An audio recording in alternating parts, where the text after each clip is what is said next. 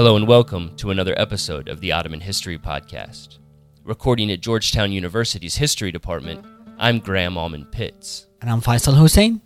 The theme of our podcast today is the military and environmental history of the early modern Ottoman Empire. Specifically, we will focus on the interplay between warfare and the dynamic landscapes of the Hungarian frontier. Joining us is Gabor Agoston, a leading scholar of Ottoman military history. In the English-speaking world, Professor Agoston is best known for his book, Guns for the Sultan, which has been translated into Turkish and German. At Georgetown, he has trained generations of Ottomanists, including the founders of this podcast, Mustafa Gurkhan and Chris Grayton. Welcome to the podcast, Professor Agoston. Thank you very much for interviewing me.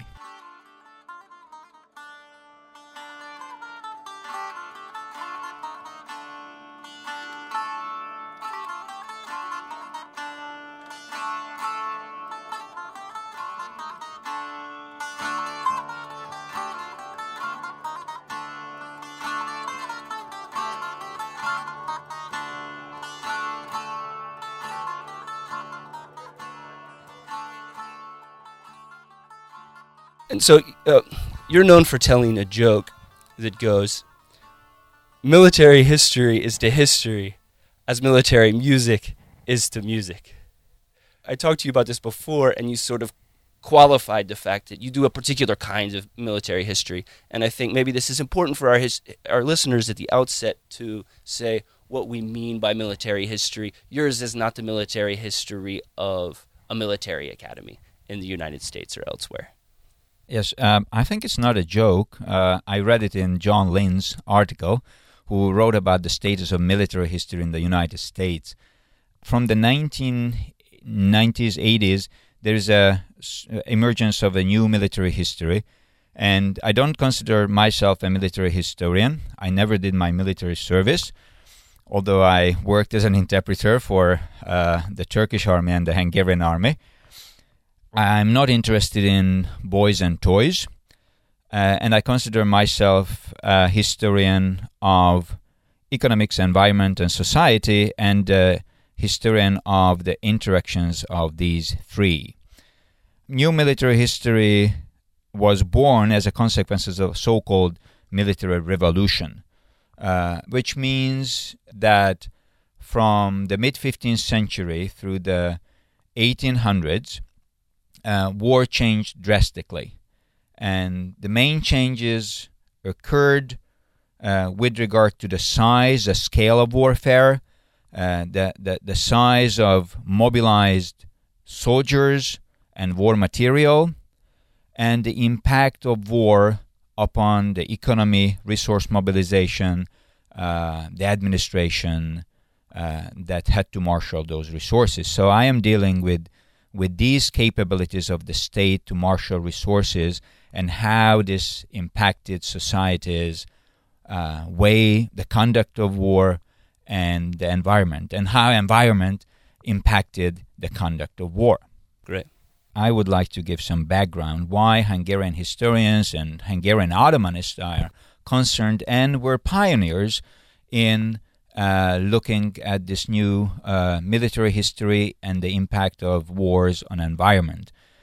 There was a huge debate in Hungary with regard to the impact of the Turkish wars upon the population and environment. And the textbook we were reading were telling us, the Turks were so cruel, they caused the emergence of the Great Hungarian Plain, the so-called pusta. It's a degradation narrative.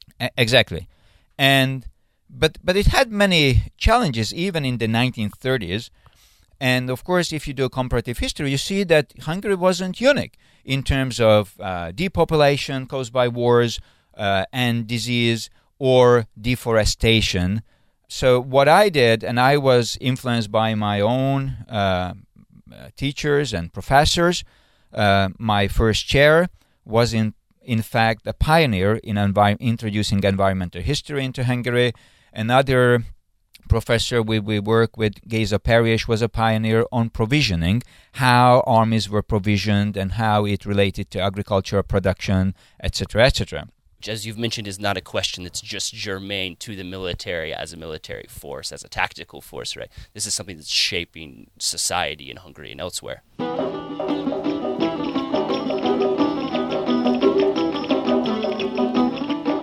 So you talked about the military revolution and how the rise of more complex empires, both in the East and the West, have been able to mobilize manpower and resources on a larger scale, probably difficult to do in earlier periods of time.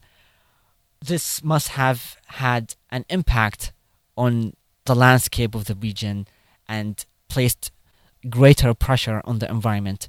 Can you elaborate more on how the military revolution influenced and impacted the environment? One of the important things here is the mass adoption and deployment of firearms as a tool of warfare, which dramatically changed the nature of military conflicts. And more importantly for our purposes, the ensuing arms race and the mass production and mass employment of gunpowder weapons and the building of large artillery fortifications, which all associated with the military revolution, had a major impact on forests. Saltpeter and gunpowder works, cannon foundries, and iron works required fuel wood on a scale not seen before the so-called gunpowder era. Weapons and ammunition had to be transported on thousands of carts and aboard hundreds of ships and boats, which required timber, as did the construction of fortresses. Larger armies and fortifications had more horses and draft animals, which depended on pasture lands. So all these had major impacts. Just to give you one example, I do not want to exaggerate the impact of gunpowder production, but the two medium-sized gunpowder works, Ottoman gunpowder works in Hungary, produced 110 metric tons of gunpowder in Hungary, which required some 1,500 metric tons of firewood, or about the annual yield of about 60 square kilometers of woodland. So we shouldn't overemphasize, because if my calculations are right, the total production of the Ottoman gunpowder mills used as much wood as a city of about 200,000. That is probably half of the population of late 16th century Ottoman Constantinople, Istanbul.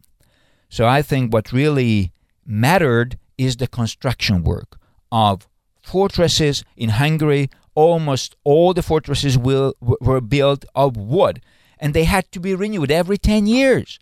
And boats, construction of boats, construction of ships. We don't think about, when we talk about the Ottoman Navy, we think about the Ottoman Navy in the Mediterranean. The Ottomans had hundreds of smaller ships on the Danube, the Morava, the Sava, and the other rivers. They had a huge river flotillas, and they had to rebuild it.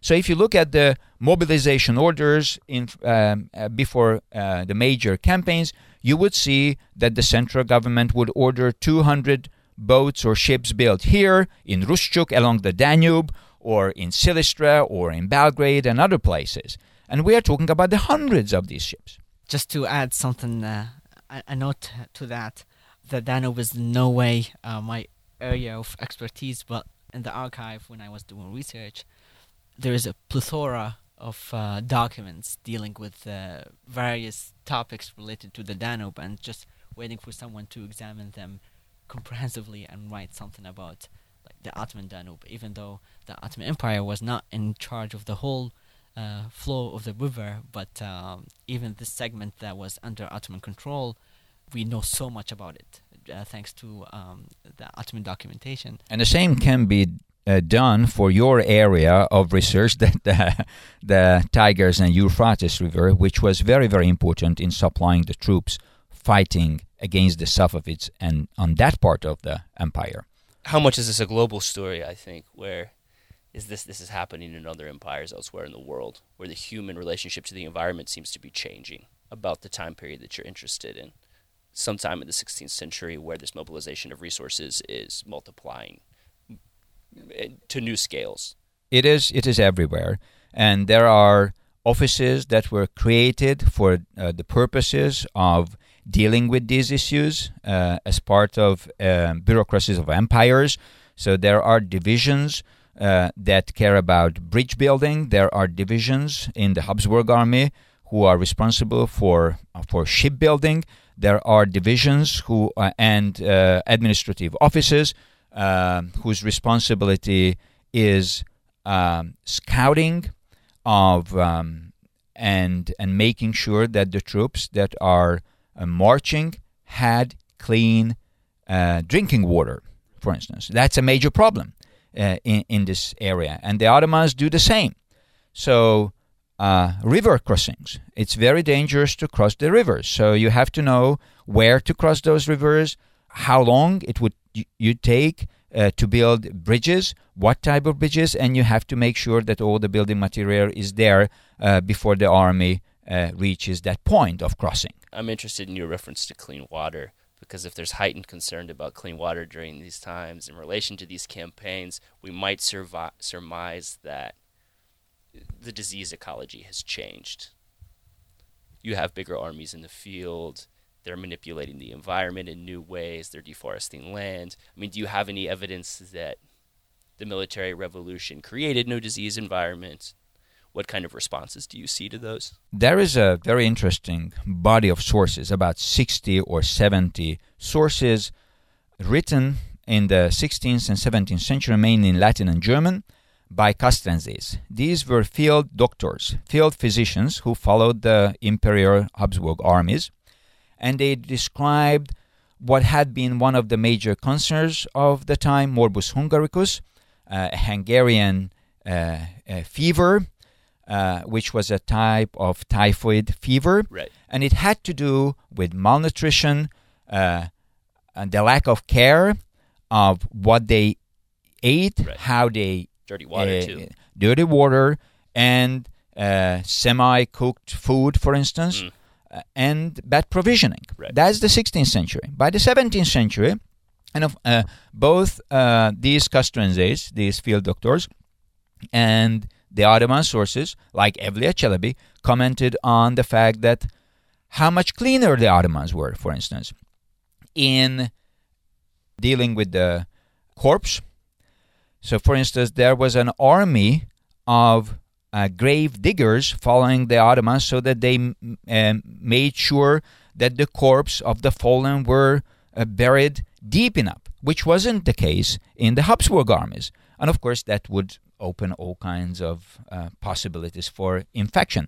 But the very, very thing that you are dealing with huge masses of people in very bad hygienic situation, crammed together, malnutrition, and that's the good recipe for disease. And then these armies are marching from town to town, bringing the disease and spreading the disease with them.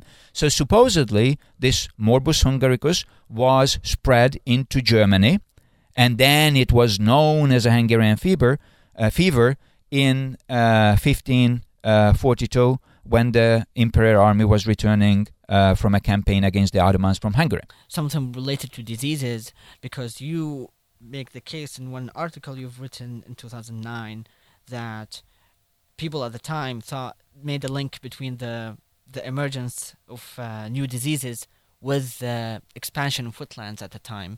Can you talk about why wetlands at the time were expanding, and did it have anything to do with warfare? Both climatic changes and warfare. We are talking about the Little Ice Age and the effects of the Little Ice Age.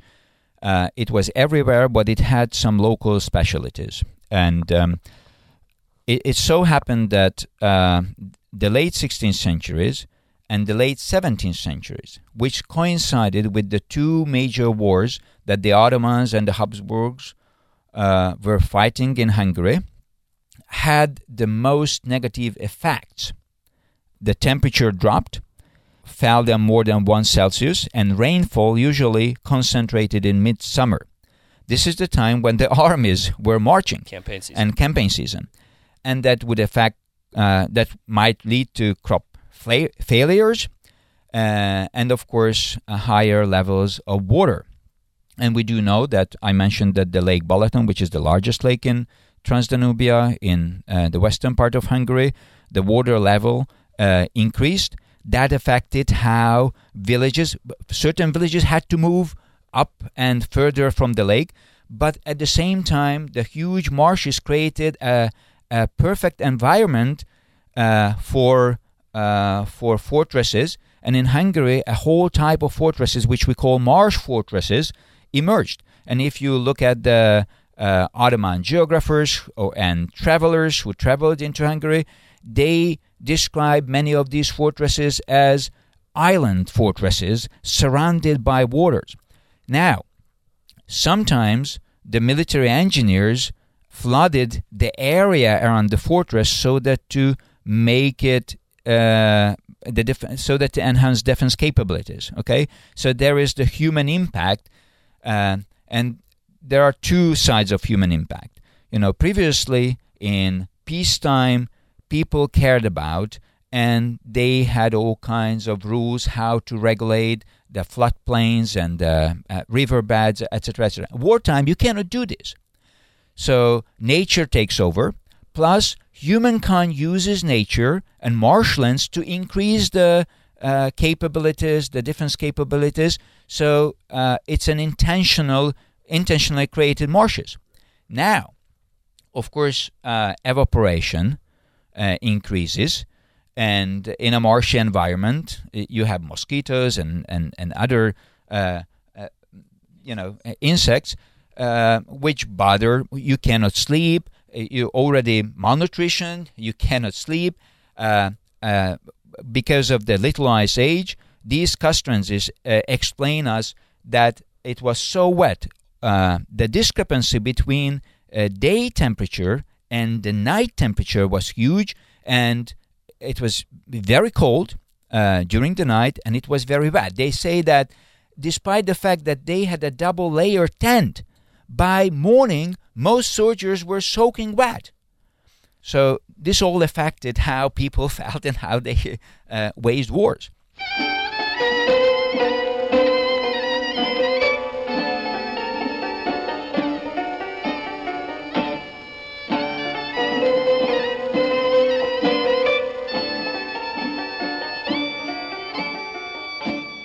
This is very exciting and interesting, Professor Agoston. We have talked about forests and wetlands and warfare and how they all reinforced each other, like the exploitation of forests and the expansion of wetlands and the common occurrence of military battles between the Ottoman Empire and its neighbors.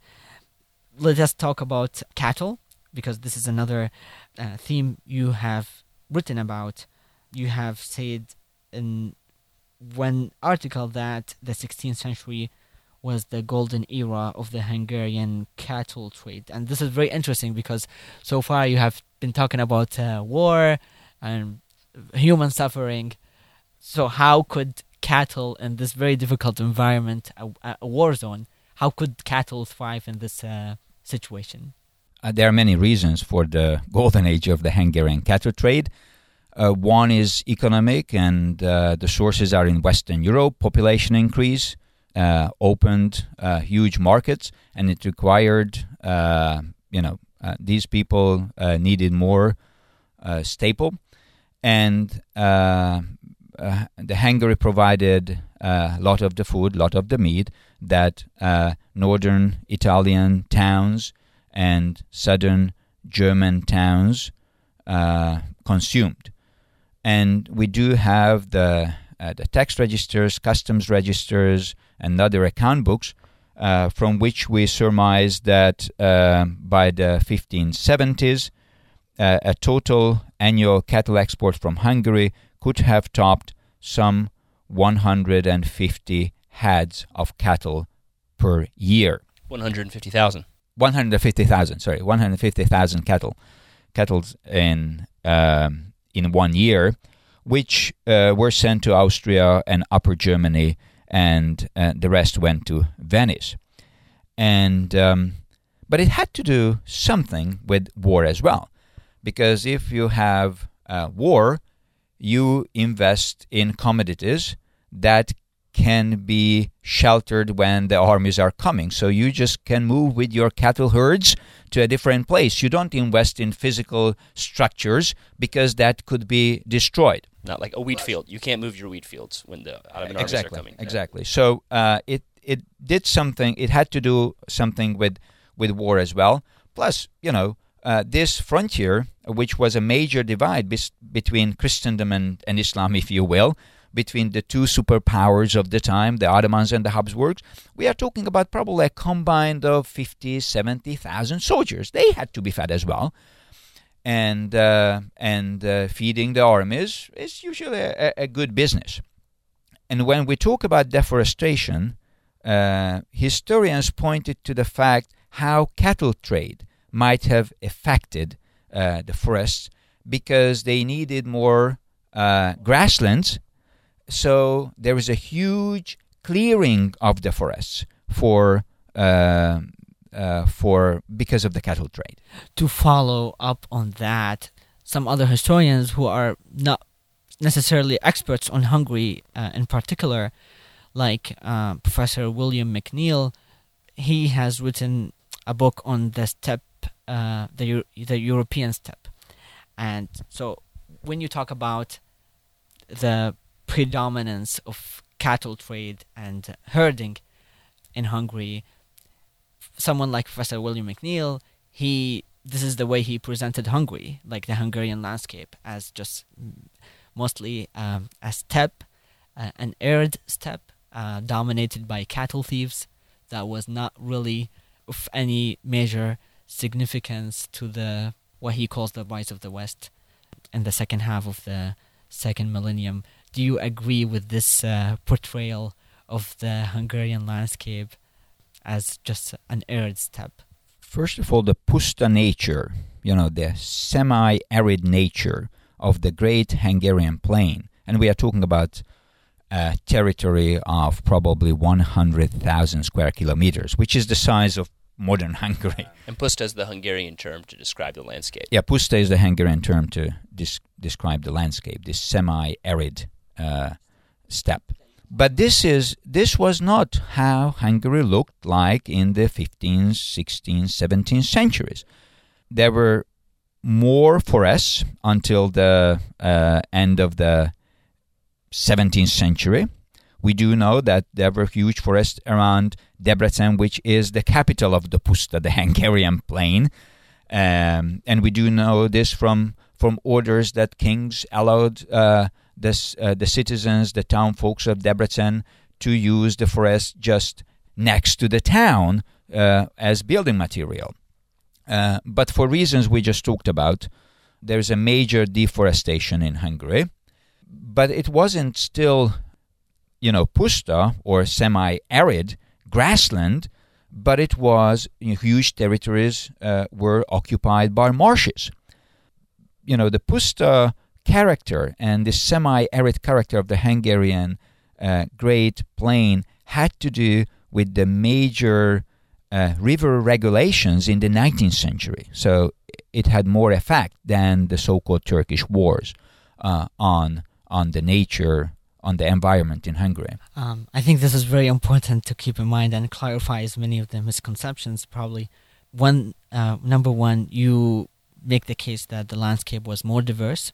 So there was this semi-arid steppe, but also at the same time there were expansion of wetlands at the time because of the Little Ice Age and because of warfare. And also at the same time, even the semi-arid steppe was very historical. It emerged at a specific time for specific reasons, and this ecological zone of the steppe were not there forever. They emerged at a certain point in this context that we are talking about now. Even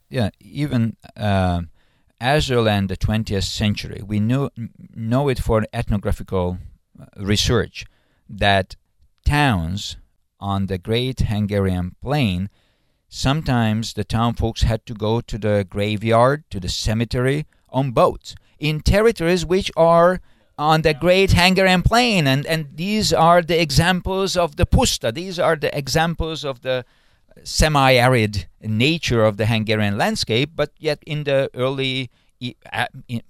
late 19th century, early 20th century, the folks, when they had to go to the cemetery, they had to use boats because it was such a marshy land. And this is an important moment to reiterate the value of environmental history, because it allows us to see the dynamism of the landscape. And I would like to add another note, that it's very nice that we make great generalizations. And the Hungarians were very good, In the early 20th century, mid-20th century, they collected data. There is a 2 or 3 volume work that collected data as to the temperature from written sources. And now climate historians are using that as a major database. And we know the major trends, how the Little Ice Age affected seasons, precipitation, weather conditions, and so on. But you have to look at the anomalies. I give you one example. I was reading lately the memoirs of the commanders of the Habsburg armies in the 1680s. 1686 was an unusually dry summer. So these commanders, time and again, comment that we are marching and we are camping on a territory which is usually a marshland, unapproachable, but because of this extreme dry and hot summer, we were able to camp here and we were able to cross here. So uniqueness, and we have to be better not to make great generalizations, but to acknowledge the specificity of time and place. Yeah. This is the Ottoman History Podcast. We're talking to Gabor Agoston about war and the environment on the Ottoman-Habsburg frontier. We're going to take a quick break, and we'll be right back.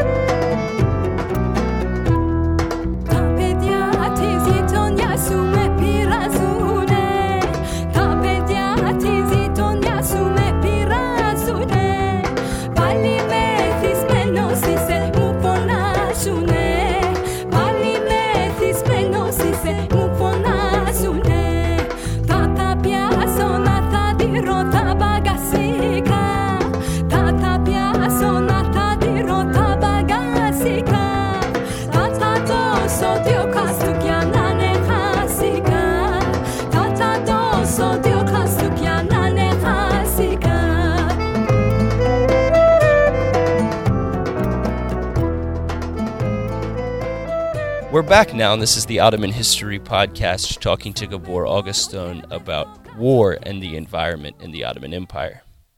Another question we wanted to ask you about, because we talked about the Little Ice Age already, is the major work done by Sam White. His book was published in 2011 on the Ottoman Empire during the Little Ice Age, and he basically argues that it is difficult to understand Ottoman history in the 16th and 17th centuries without seeing the Ottoman Empire working and operating in the context of the ecological pressures of the Little Ice Age. His book mostly focuses on Anatolia and the Jalali rebellion, and he gives some sporadic examples from Egypt, sometimes Iraq and Syria. For someone like you who works on Hungary at the same time, how would you intervene, and what do you challenge in his thesis, or what do you support, and how the experience of Hungary contributes to environmental historians' discussion about the Ottoman Empire and the Little Ice Age? The connection, or the possible connection, between the Little Ice Age and the Jalali rebellions is not new. It was first raised by Willem Griswold, and it's interesting, and I think it should be studied. My concern with the book is the relatively modest source base and database. upon which a major theory is based.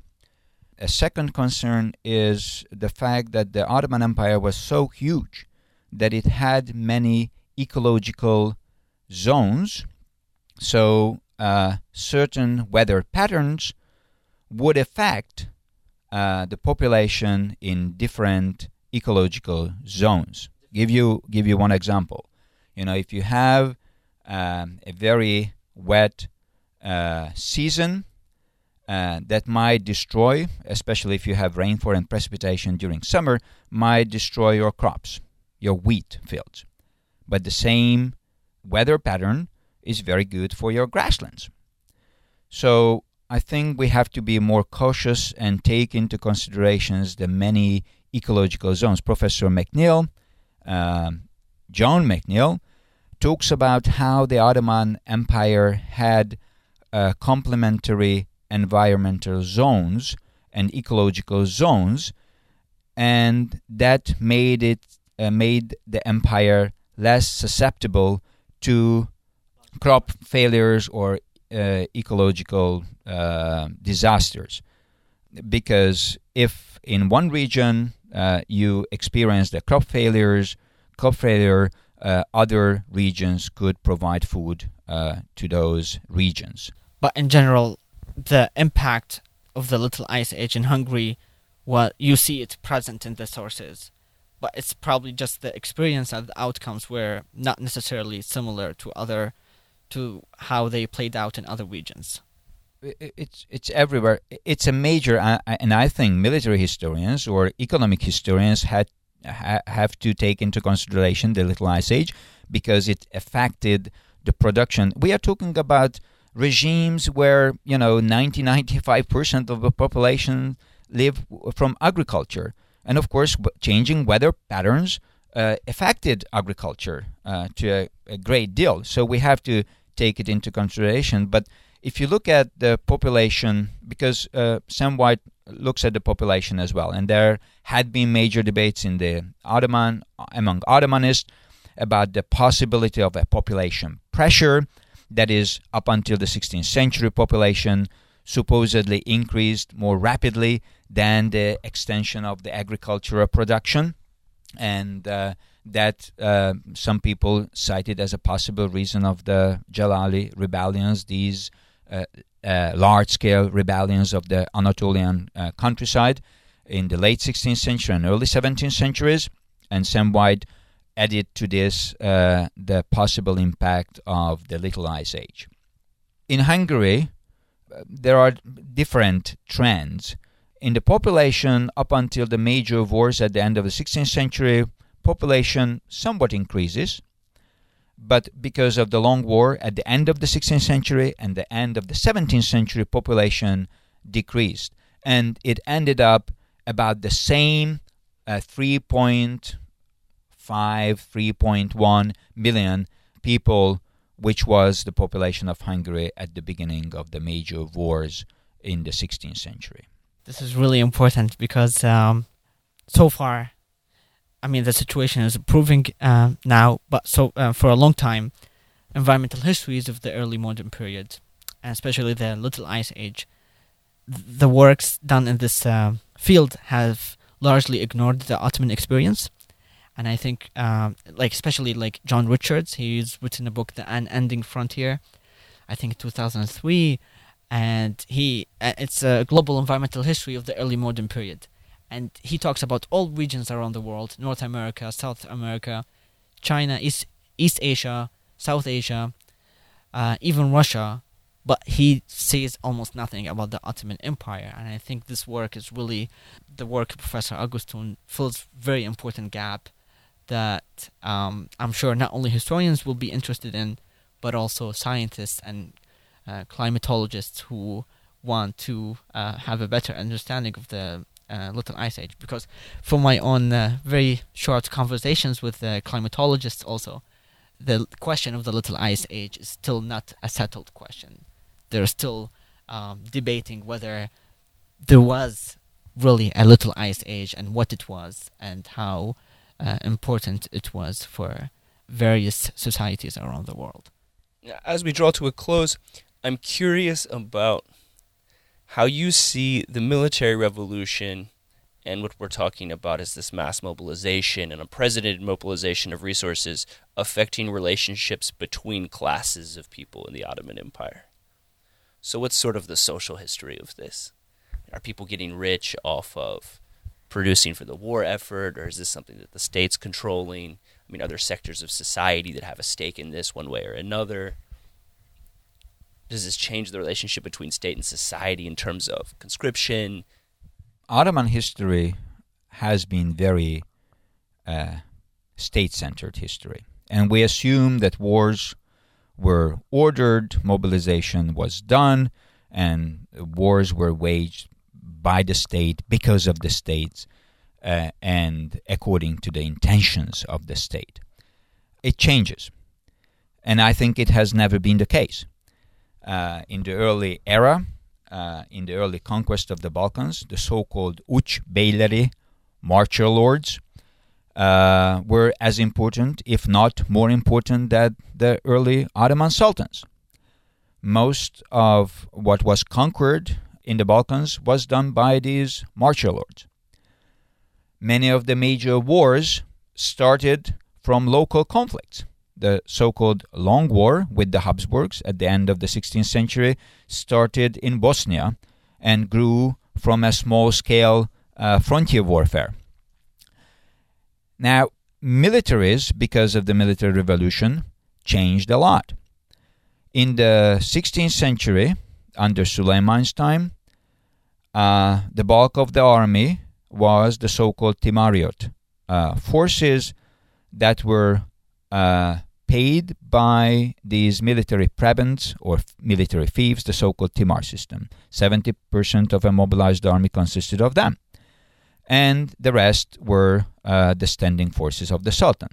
You know, we always talk about the Janissaries, but they were not more than probably 10% of the mobilized army. By the end of the 17th century, these guys would comprise probably 50% of the mobilized army. So you have a professionalization of the army. You have a professionalization, but we are talking about the effects, the economic and financial effects. It's a huge burden on the treasury. Since reasons I don't want to go into detail, the Timariot Sipahi, this cavalry, lost its military value. So the Timar system still remains, but it is given to provincial governors, district governors, who would have larger and larger private armies. So by the end of the 17th century, 20-25% of the army are these private armies. And there are those who realize that the state was unable to mobilize the resources to recruit enough soldiers, so they step in. These are the 18th century's local notables who would have their own private armies or who would give the Ottoman armies hundreds of horses or camels or foodstuff, and you ask whether some profited. These guys would profit from warfare because of the inability of the state to recruit soldiers and provision soldiers single-handedly, because we are talking about much larger armies. So probably the mobilized army size at the end of the 17th century is twice as much as under Suleiman. So these are the people, and these local governors, and that those regions also profited from war making, supplying war, provisioning armies. So is that something particular about borderlands in some senses? Nope. This is how it has been. One of the major criticism of the so-called military revolution that, again, in Western European context, Geoffrey Parker pays attention of the state and the state capabilities, and he claims that because of the major burden of warfare, there is a centralization, and the emergence of absolutist states is explained by the military burden, whereas, state-recruited, state-maintained, state-paid armies are an anomaly, according to Professor Parrott, who says that these state armies existed only from the 1760s until the 1960s. Prior to that and after that, it was outsourcing, military outsourcing, that defined making wars, and we see it in the Ottoman case. So we can explain the rise of the ayans, these local notables, in a different way if you pay attention how war making created possibilities and opportunities for these guys to amass wealth, because their soldiers and their provisions were needed for the war making. Is there sort of an environmental component to the demise of the Ottoman military presence in Hungary? I.e., is there an environmental explanation, or how did the environment play a role? After the Habsburgs reconquered Hungary, yes, from the Ottomans, the border, this is by the Peace Treaty of Karlowitz 1699.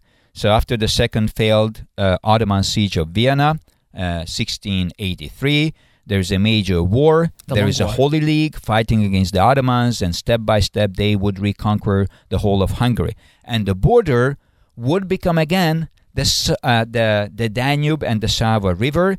It had been prior to the Ottoman conquest of Hungary. The Danube, by the way, had been the borderline between major empires. It was the borderline of the Roman Empire, the Roman Limes. It was the northern border of the Byzantine Empire, etc., etc. So it becomes again the major borderland.